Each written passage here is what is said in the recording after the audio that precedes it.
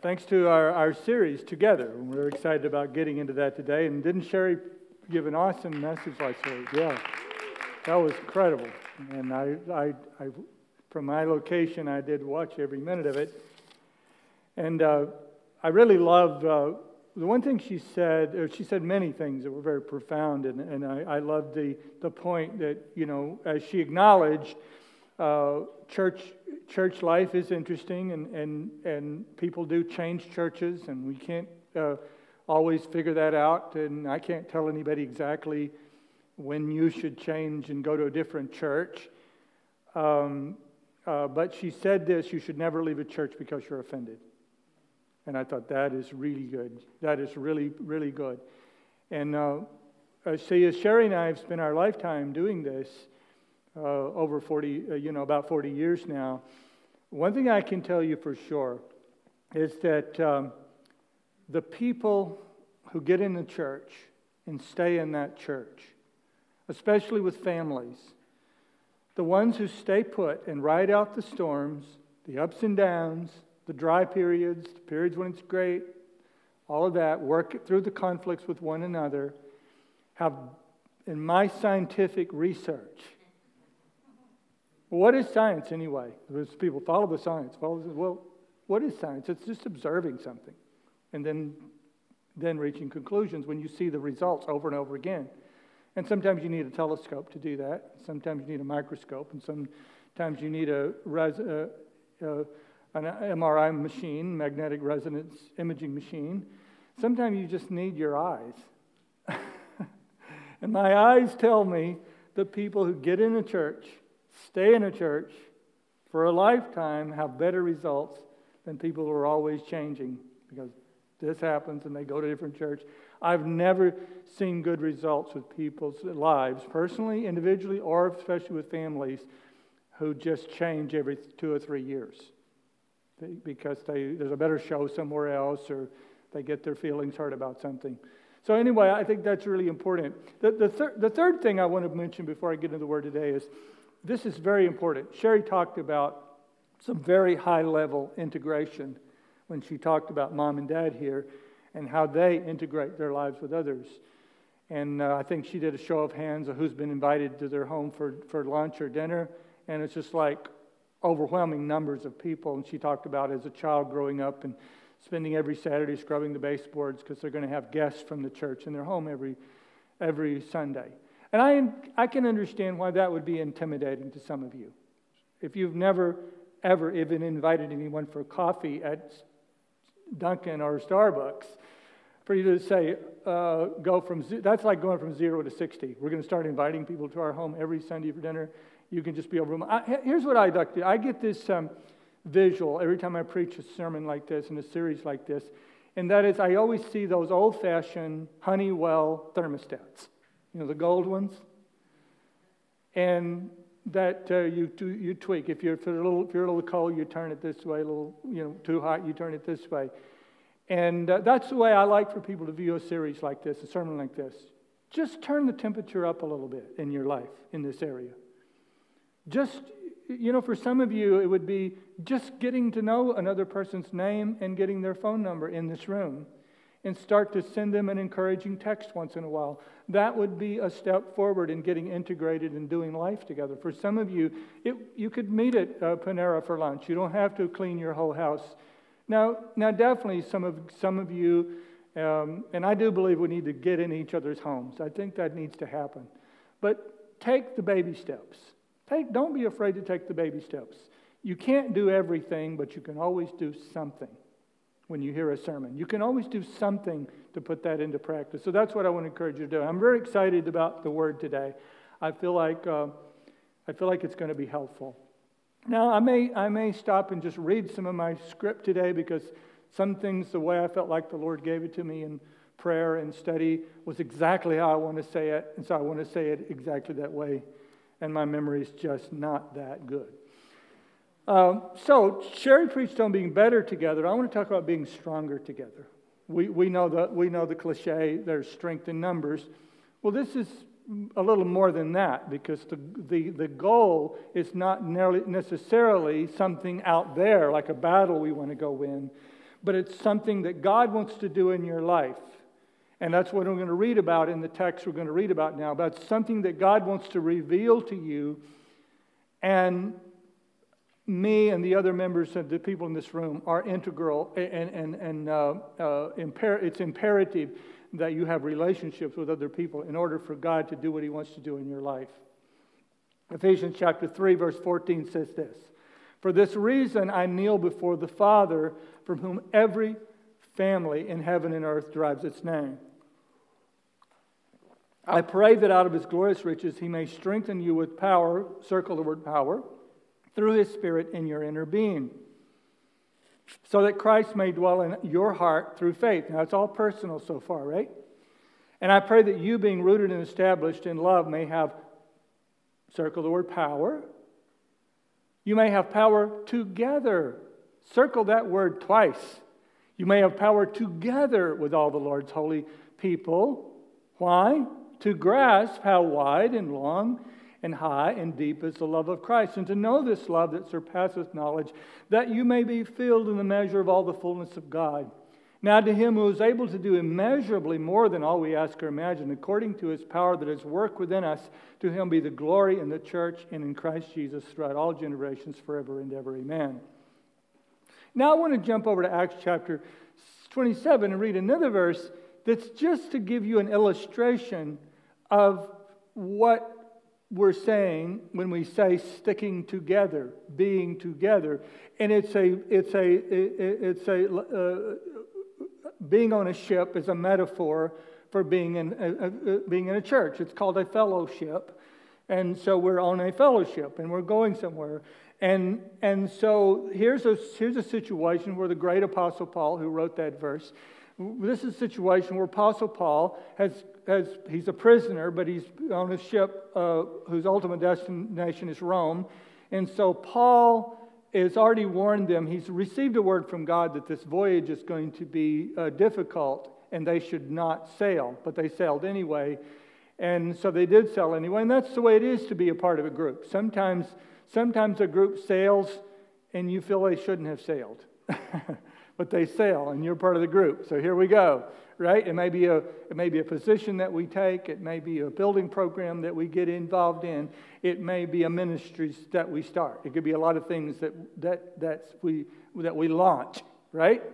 So here's what it says. "A short time later, they took soundings again and found it was 90 feet deep. They're in the storm and they're headed to the rocks. Fearing that we would be dashed against the rocks, they dropped 4 anchors from the stern and prayed for daylight. In an attempt to escape from the ship, the sailors let the lifeboats down into the sea, pretending they were going to lower from some anchors from the bow.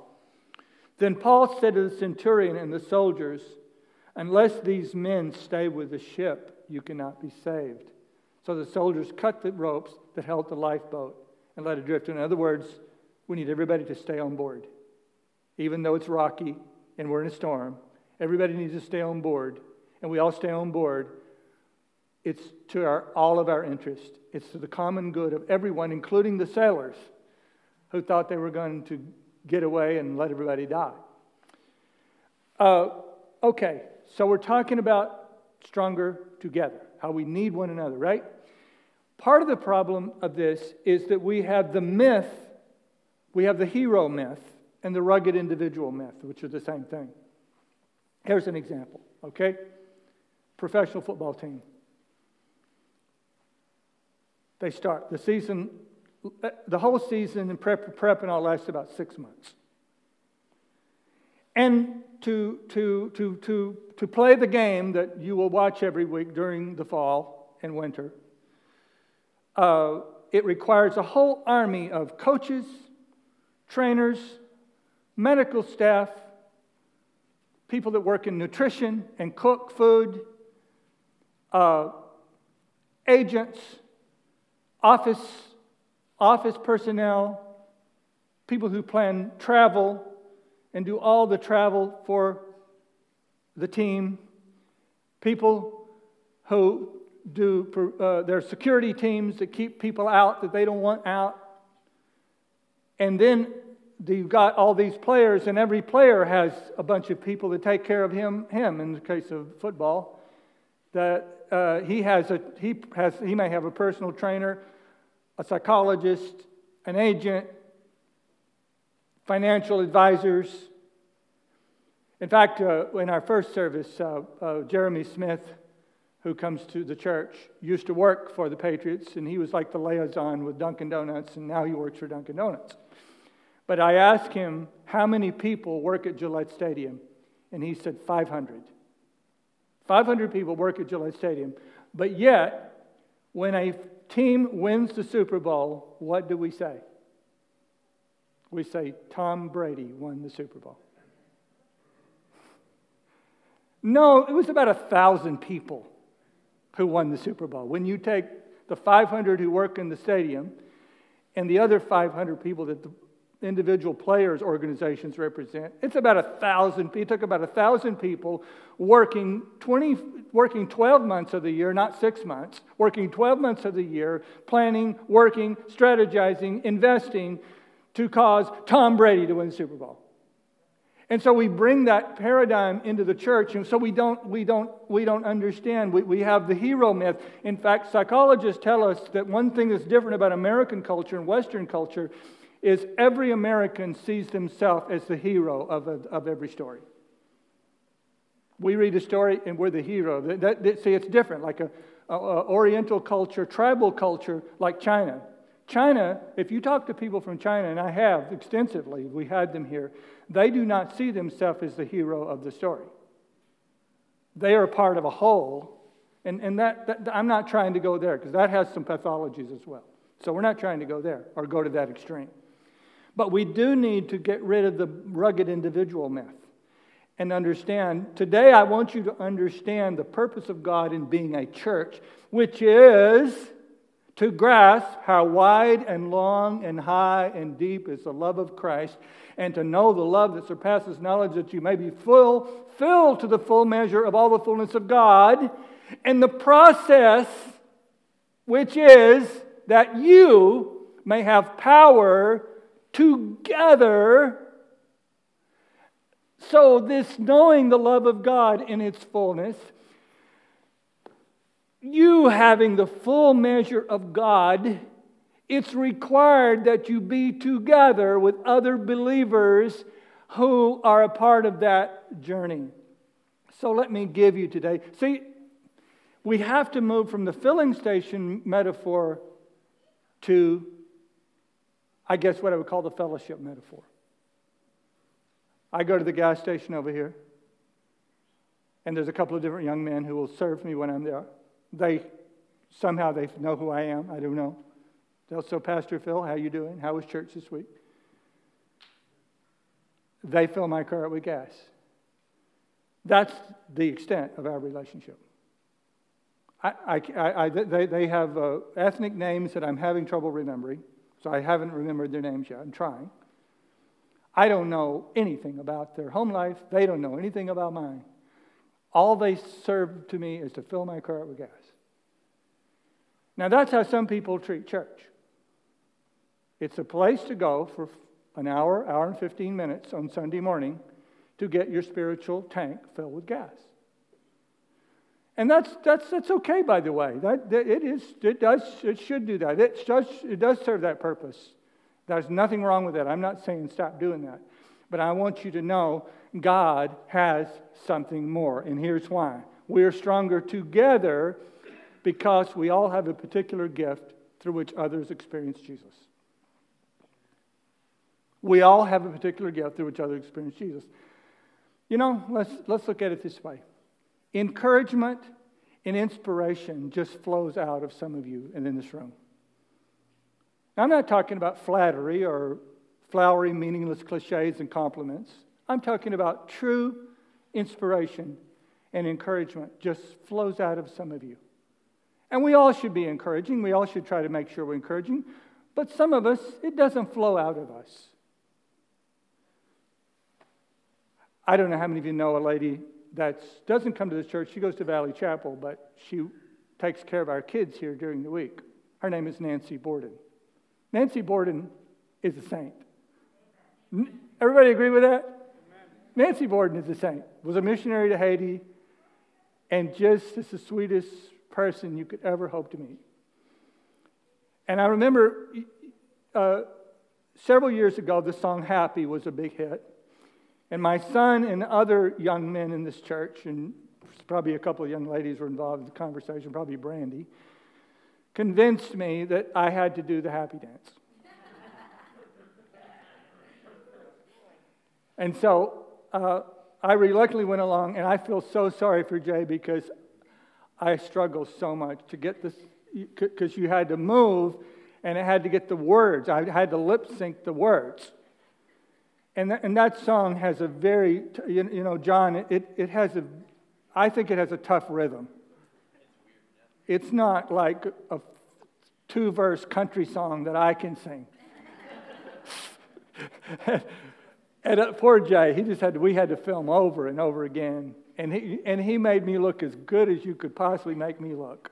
I'm telling you, when we got that done. But Nancy stops me in the gym one day. I'm walking across to him. And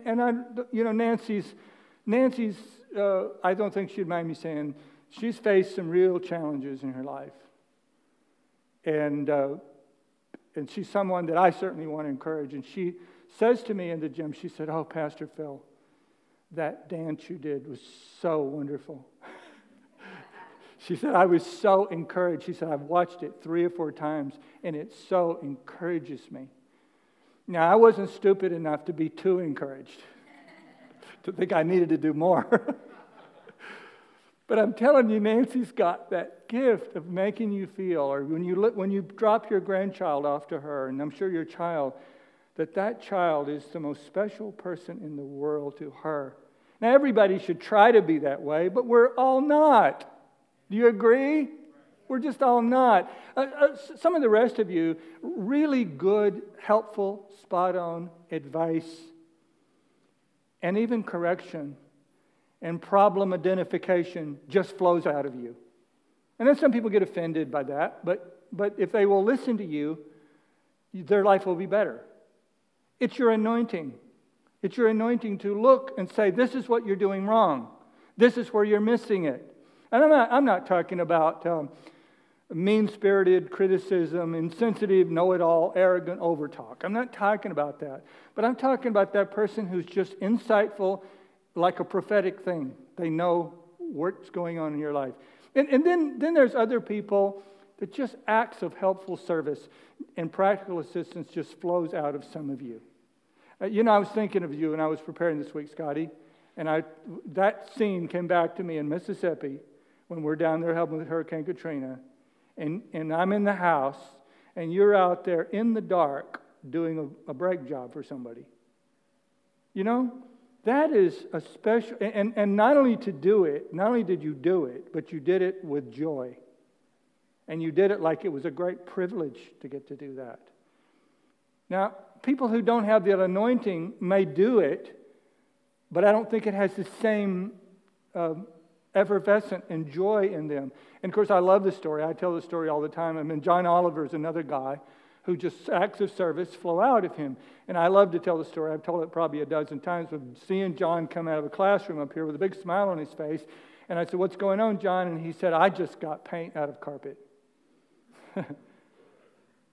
Now, everybody doesn't have that anointing. What am I saying? What about some of us just have that ability to look at Scripture and bring enlightening and some energizing biblical insight when we look at Scripture, and it just kind of flows out of us. The other day when Mike Seaver had to have a surgical procedure, and I called him up and told him, I kind of insisted, "I want to take you to the hospital. I want to give you a ride." And Mike's not here, I don't think. Are you, Mike? So anyway, I get in my car. It's early. It's 5 a.m. or so, and I get in my car in the garage, and I realize, oh shoot, I didn't think about what Scripture I was going to read to him. I didn't think about what I was going to say. I want to read something that's meaningful to him. And so there in my car, I began to look and do a little research, do a little search on the internet, and so on. And I came up with 2 Timothy 1:7. I came up with Isaiah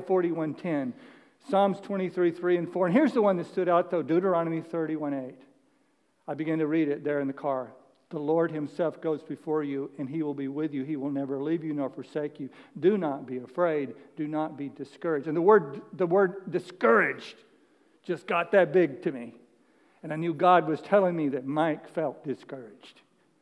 And later, that's what he remarked about. That's the scripture that he remarked about, it was almost like a prophetic insight the Lord gave me that he was discouraged. And I've seen that. I was raised like that. My mother, I've told you the story before, when I was being really a jerk as a teenager, and my mother knocks on my door, knock, knock, knock, open the door, hi Mom, what's up? Her Bible is open. Her Bible is open. Isaiah. How many of you have gone to your child's room with a Bible when they're being bad, huh? But I was raised like that. And that's why I'm like that. Because I was raised like that. It was nurtured in me. Mom's got the scripture. Isaiah 57, thou art rebellious. But, the Lord speaking, I will heal his ways. Man, could you get any more perfect than that, Joanne? Slap. Pat on the back. I will heal his ways. Perfect. I remember my dad. I was a young preacher. I was like 19 years old. I'd been invited to speak at this church near Fort Worth, Texas. And I go down to a place called Kennedale, Texas, and I go down and get ready to preach, and me and a bunch of guys in a side room, and we're supposed to be praying, but we're not praying, we're talking. And my dad pops in. He's come down to hear me preach, so he pops in, and the guys are feeling all apologetic because they viewed my dad as a spiritual giant, I guess, or something. Oh, Brother McCutcheon, we're so sorry. We're supposed to be praying, and we're talking. And my dad goes, the book of Malachi says, those who feared the Lord spoke often one to another. What a perfect, you need people like that, who go around, like the pastor who was up preaching, the bug flew in his mouth, and he goes, he had to have a verse for everything. He was like my dad and my mom. They had to have a verse for everything. So he goes, he was a stranger, and I took him in. No. Just like me, God has been preparing you to be something to somebody else. God has been preparing you with the specific characteristics of Christ's love that you're destined to bring to the table to make the rest of us understand the depth of the love of God and to be strong and to accomplish the fullness of God in all of our lives. It's so important. It matters so much. It's like this. Think of it this way. I think of Jesus Christ being like a bomb who went off. He came to earth, died on the cross, rose from the dead. When he rose from the dead, it was like he exploded. And he went everywhere. And his attributes and the characteristics of his personality came back down like rain on the earth. And a few drops landed on me and made me who I am. Gave me that characteristic of Jesus that I have that you don't have probably.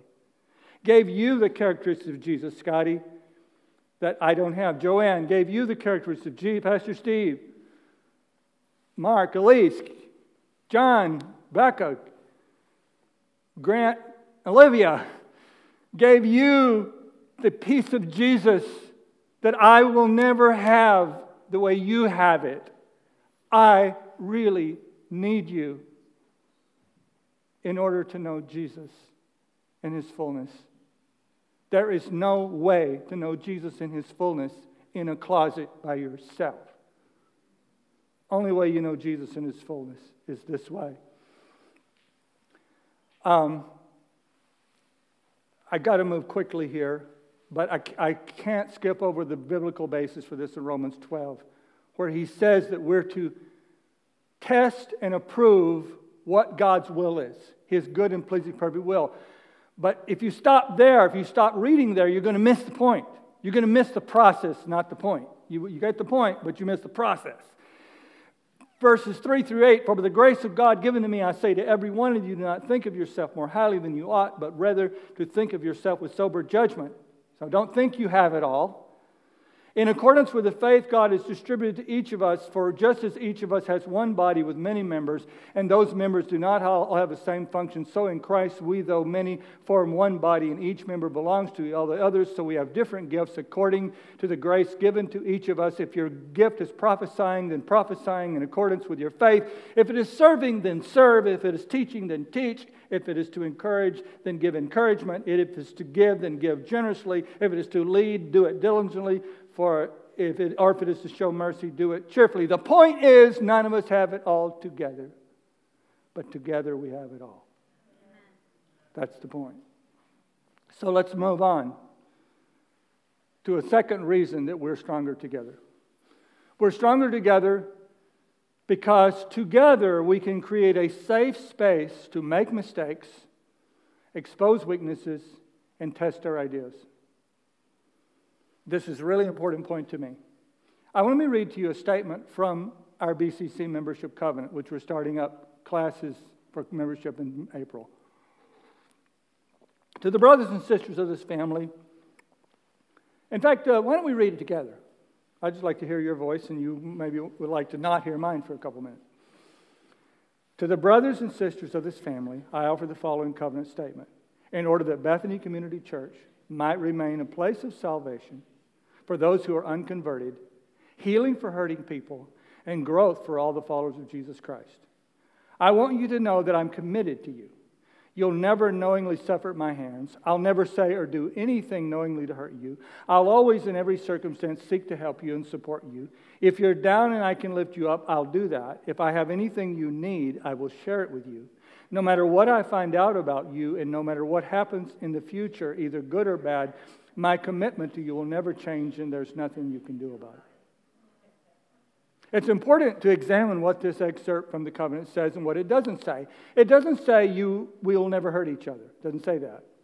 It says hurting one another will never be our intent. What it does say unequivocally is A, I'm committed to you, and B, no matter what I find out about you, good or bad, my commitment to you will never change. These are powerful words because they provide a powerful hothouse for spiritual growth. See, when we do church God's way, it's a safe place because there's a strong commitment to one another. John 13:34 and 35 says, a new commandment I give you, love one another as I have loved you, so you must love one another. Let's stop and think about that for a minute. Jesus is saying, I don't want anything to be said about me that can't used to be said about you. Jesus is saying, well, first of all, what's his audience that day? It's not the multitudes. It's his closest associates. It's the members of his little church. He had a little church. Jesus had a very little church, very small church. He had a lot of crowds, but he had a little church. 120 at the most. So he was talking to these disciples. Now, I understand today some of us are very clear, most of us today, and thankfully we are, I'm glad. We're very clear about wanting to present an unconditionally loving Jesus to people who are far from God. We're very committed right now to make sure that people who are in all kinds of social, political, and moral situations deserve God's love. And that's great. That's all well and good. We got better at that in the last few years than we used to be. But Jesus is very clear that he's not talking about people who are far from God. He's not talking about the spiritually marginalized. He's not talking about that in this sentence. He's talking about people who are doing life together. People who know each other's flaws. People who get on each other's nerves. People who are read about the disciples. People who are having power struggles among one another and wish they were as important to Jesus as the other guy, and jealous and upset because they're not with the top three that are always hanging out with Jesus, and they're not happy about that, and they're arguing among each other about that. And people that are always getting in each other's way and getting it wrong. And one guy is stealing out of the offering. You hear that? One guy is stealing money out of the offering plate every Sunday. That blows my mind. I just kind of want to pause and have the scripture, if you read the book of Psalms, it has the word Selah. Selah means pause. I just have a Selah moment when I think of the fact that one of Jesus' disciples was stealing money out of the offering plate. That evidently it didn't mean that much to you. That's all right. Jesus was saying, well, here's my point. Jesus was saying to these normal people who get on each other's nerves, who know enough about each other to be critical, who know about each other's faults, who know about some of the sins that each other's committed, he's saying, I want you to be fiercely committed to one another. I want you to fiercely love one another. I want you to love one another the way I love you, which is unconditionally. That's what the body of Christ is supposed to be. The person who wrote me this note this week is in the room, and I did not ask their permission to point them out, so I won't. But it really touched me this last week when I got a note with a ministry proposal that one of our saints shared with me. It was a front and back, a two-page letter, or one-page letter, front and back, with an idea for a ministry. And as a pastor, you occasionally get ideas for ministry, and some of them are quite interesting. Some of the ideas I've gotten from people for ministries they feel called to do. And the most are amazing and almost always, I think, always well-intentioned. Somebody really wants to serve God. So this was one of those kind of proposals. But here's what they said. They had a note attached to the letter. It said, these are my thoughts I wrote down to give you an idea of what I want to get across to the congregation. If you think it is unwise or inappropriate, I totally understand. Don't worry about offending me. I nearly fell out of the chair. Don't worry about offending me if this is not possible. Do you have any idea how that sentence sets a leader free to hear from God? When somebody says, you don't have to worry about my feelings right now. This is bigger than me. You don't have to coddle me or baby me. You can even call me up and tell me you don't think this will work and you're not ready to do it. Do you understand how that's... You know what I want to do? I want to tell that person, you can do whatever you want. Why? Why do I feel that way? Because I trust them. I don't trust people who are always getting offended. Because it's not, if you're always getting offended, it's not about getting the needs met, it's about you. And if all your ideas, if you cannot separate yourself from your ideas, you're not healthy. Healthy people can separate their ideas from themselves. I can blurt out an idea that you will all say, that's dumb. And I don't go, they're saying I'm dumb. No, they're saying I had a dumb idea. And that's how you stay healthy in a church, in a congregation, right? Now here's a really important point. It's something that I never thought of till I was studying these passages.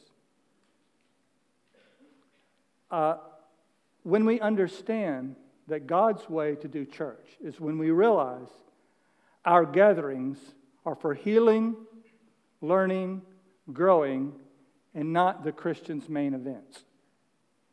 I don't know how that's going to resonate with you, but for me it was like, oh yes, church is not the big game. Going to small group, meeting with other believers for the various ways we meet around here are not the big game, they're the practices. And when meeting together or coming to the church becomes the main event, it messes everything up. It messes everything up because then it's your performance. When we're engaged in church attendance and we view it as practice instead of game day. See, well, let me clarify before I move into that. Game day is what happens at work tomorrow. Game day is what's going on with you and your neighbors where you live. Game day is what's happening in the kitchen, living room, and bedroom in your house. What's happening within your marriage and with your family. That's game day. Game day is what's happening in your private devotions and your private worship of God and your daily quiet time. And that's going great. You're winning the game. If you're sharing Christ with your neighbors, you're winning the game. If you're loving your husband, your wife, and your children, and you're raising them properly, you're winning the game. If you're going to work and being an example of godliness, you are winning the game. Church is supposed to be the place to practice. Church is supposed to be the place to make mistakes. Church is supposed to be the place. See, when you engage in church attendance and other group participations and you're overly focused on what role you were given, or whether you made a great impression, whether you sounded good or didn't sound good, or whether you were a good performer, you miss the point when we carefully guard our unflattering private information, because it might result in other people at the church thinking less of us. We completely miss the potential that church represents. When you realize church gatherings are the practice, not the game, you are free. You're free to go to small group and share with the group that you just caught your 14-year-old in the bedroom with her boyfriend. And you don't know what to do. And you want the group to pray that God will give you wisdom. Because you want to love and not alienate your daughter, but you realize she's on the wrong path. And you didn't go to small group to impress them with how perfect your family was. You went to small group so you could get resources to make your family what God wants it to be. You went there because you think you need help. And you're not going there to show them how incredible you are. You're not going, okay, we know that happened Friday night, family. I can almost imagine some people gathering the family around Sunday morning. We know the bad stuff that you kids have been doing this week. We're going to church today. Make sure none of that gets out to the church people. This is our family. This is going on in our family. It must not get out at the church. The church is where it needs to get out. The church is the body of Christ. We're the power of Christ. We can intercede. We can weep for you. We can love you. We can help. We might even give you some good advice. Who knows? Could happen.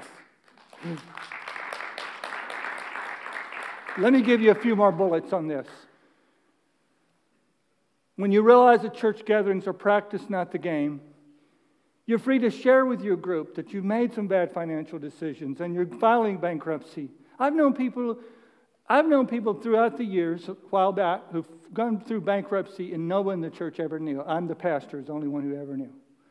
You're not going to worry whether you get to sing on the worship team or get some, or the pastor or other leaders ask you to do some area of leadership and serving that's maybe less visible. You're not going to worry about that if you see church as the practice and not the game day. You know, you're not going to treat your influence about business decisions of the church or your lack of thereof as anything of any significance. As long as good decisions are being made, you're not going to get your ego involved in that because church is just practice anyway. It's not the big game. It's important. Hey, practice is really important. Great teams do more practicing than they do on the game. They put a lot of effort into the practice, so it's really important. But if we're going to live together in a way that's so non-transparent, and we're hiding all our personal information, and we're going to be hypersensitive to being offended by one another, we are going to blow it. And the church is not going to make us great in God. We're not going to discover the depth of the love of God, and we're not going to discover the fullness of God. This is what church is for.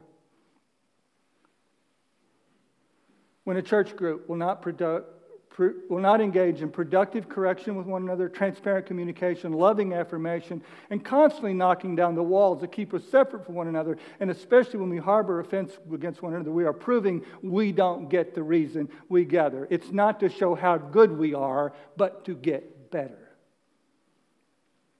Finally, I want to say this. We are stronger together because God planned it that way. And there's no plan B. There's no plan B. Ephesians 3:10, his intent was that now through the church, the manifold wisdom of God should be made known to the rulers and authorities in the heavenly realms. He doesn't say, his intent was through the church, the manifold wisdom of God would be made known to the powers that are in heaven, which I believe constitutes demonic powers as well as angelic powers. He could say, that's one plan, but also if you'll just go be a good Christian all by yourself, that works too. No. He said there's one plan for God revealing His power to the world, His wisdom to the world. And that is this house right here. This is what God has used our relationships together. Now, if you hang around the church very long, you're going to hear a term called spiritual warfare. You're going to hear about spiritual warfare. And you're going to hear, someone's going to tell you about warfare prayer, right? Which I'm not critical of at all, by the way. But spiritual warfare, according to the way I hear it talked about mostly, is kind of like this. You got to shut your eyes real tight.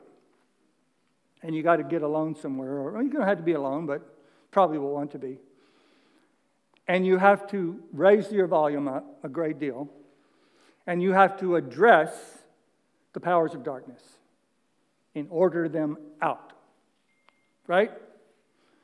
I remember an opposite situation from a place I preached where we went to the prayer room and we really did pray. We didn't just talk to one another. And I will never forget this, preaching for a guy named Bob Bloom in Pomona, California, when I was still a young kid. And I go there, and Pastor Bob says, we're going to pray. So we go into this side room to pray, and all these people from the church gather in the room. And there was a woman in there, I'll never forget her as long as I live. She was a feisty little woman. She's on her knees over there praying, and she's saying at the top of her lungs, "Devil, take your toys and go home." It just always stood out to me that she was ordering the devil to take his toys. She'd go home. Well, some of you need to do that today, by the way. You need to go home and probably have that very conversation with the devil to tell him to take his toys and go home. That would be really good for you psychologically, as well as I believe that we need to resist the devil. So don't get me wrong. I believe there are spiritual battles of this sort to be engaged in, and serious physical prayer is a tool that we use, right? However, we miss. Here's what I say. God wants us to go from being a fan to being a family. You can be a fan of the church. You can be a fan of me. You can be a fan of the worship team. You can be a fan of this and that. And that's not wrong, by the way. It's not wrong to admire people. It's not wrong to tell people you're really blessed me. And that's really important to do, by the way. But it's not the same. It's not the level that we're talking about. So, yes, back to that spiritual warfare prayer. Important. I advise you to learn to pray aggressively. Yes. But you miss the most important dimension of spiritual warfare, the one endorsed by Jesus, and the one that cripples the power of Satan and the dark forces, and it breaks their power over our lives, and that Paul is talking about in the text that we read today. That is real spiritual warfare, when we build together a caring, sharing, forgiving, missional fellowship of believers who are bound together with the love of Christ and are not easily separated by His ploys. And we're bound together by the power of the Holy Spirit. Satan does not fear you alone, even if you are screaming to him to take his toys and go home. But he is terrified if you are united in love with other believers, because he knows you're stronger together. Now, remember when I started the message this morning, I talked about the thermostat. And I talked about tweaking it up a little bit. That's what I want you to do. I want you to move toward the people of God. However, there is this matter of coming to relationship with Jesus Christ. Forget the thermostat. It's just an on and off switch. And some of you need to turn the on switch to become a follower of Jesus today. Remember, Acts chapter 2 says the Lord added to the church those who were being saved. Now what was happening here? Saved was a separate act from being added to the church. So being saved is not a matter of tweaking. I'm going to work a little harder for Jesus. I'm going to do a little more. I'm going to become a little better person. No, just flip the switch. Jesus, take me. Receive me as my person, as your person. I receive you as my personal Savior. I want to become a follower of Christ. And some of you, it might even surprise some people in the room to know who's not a follower yet. And I want to lead you in a prayer to become a follower of Christ. And then take your thermostat out and say, how can I move closer? For some of you, it's joining a community group. For some of you, it's just getting to know one person. Some of you, it's inviting someone for coffee. Some of you, it's getting someone else's information. Some of you, it's signing up for children's ministry. Go get involved in children's ministry. Just remember, the point is not your performance. The point is you want to put yourself in a position to be healed, to be taught, to grow, and reach your human potential in God. And the rubbing together with, sometimes it's not as significant whether you serve in children's church or whether you serve everybody on the stage singing. That's really not even the significance. The significance is that you're mixing it up with God's people. You're mixing it up with other people. And what will happen outside of the actual ministry is actually more important to God sometimes. And I'm not saying ministry is not important in the church. Not saying that at all. Not saying that at all. Greeting ministry. And I know I don't want anybody to take that out of what I said today, that those things don't matter. That in some senses it is game day. I get it.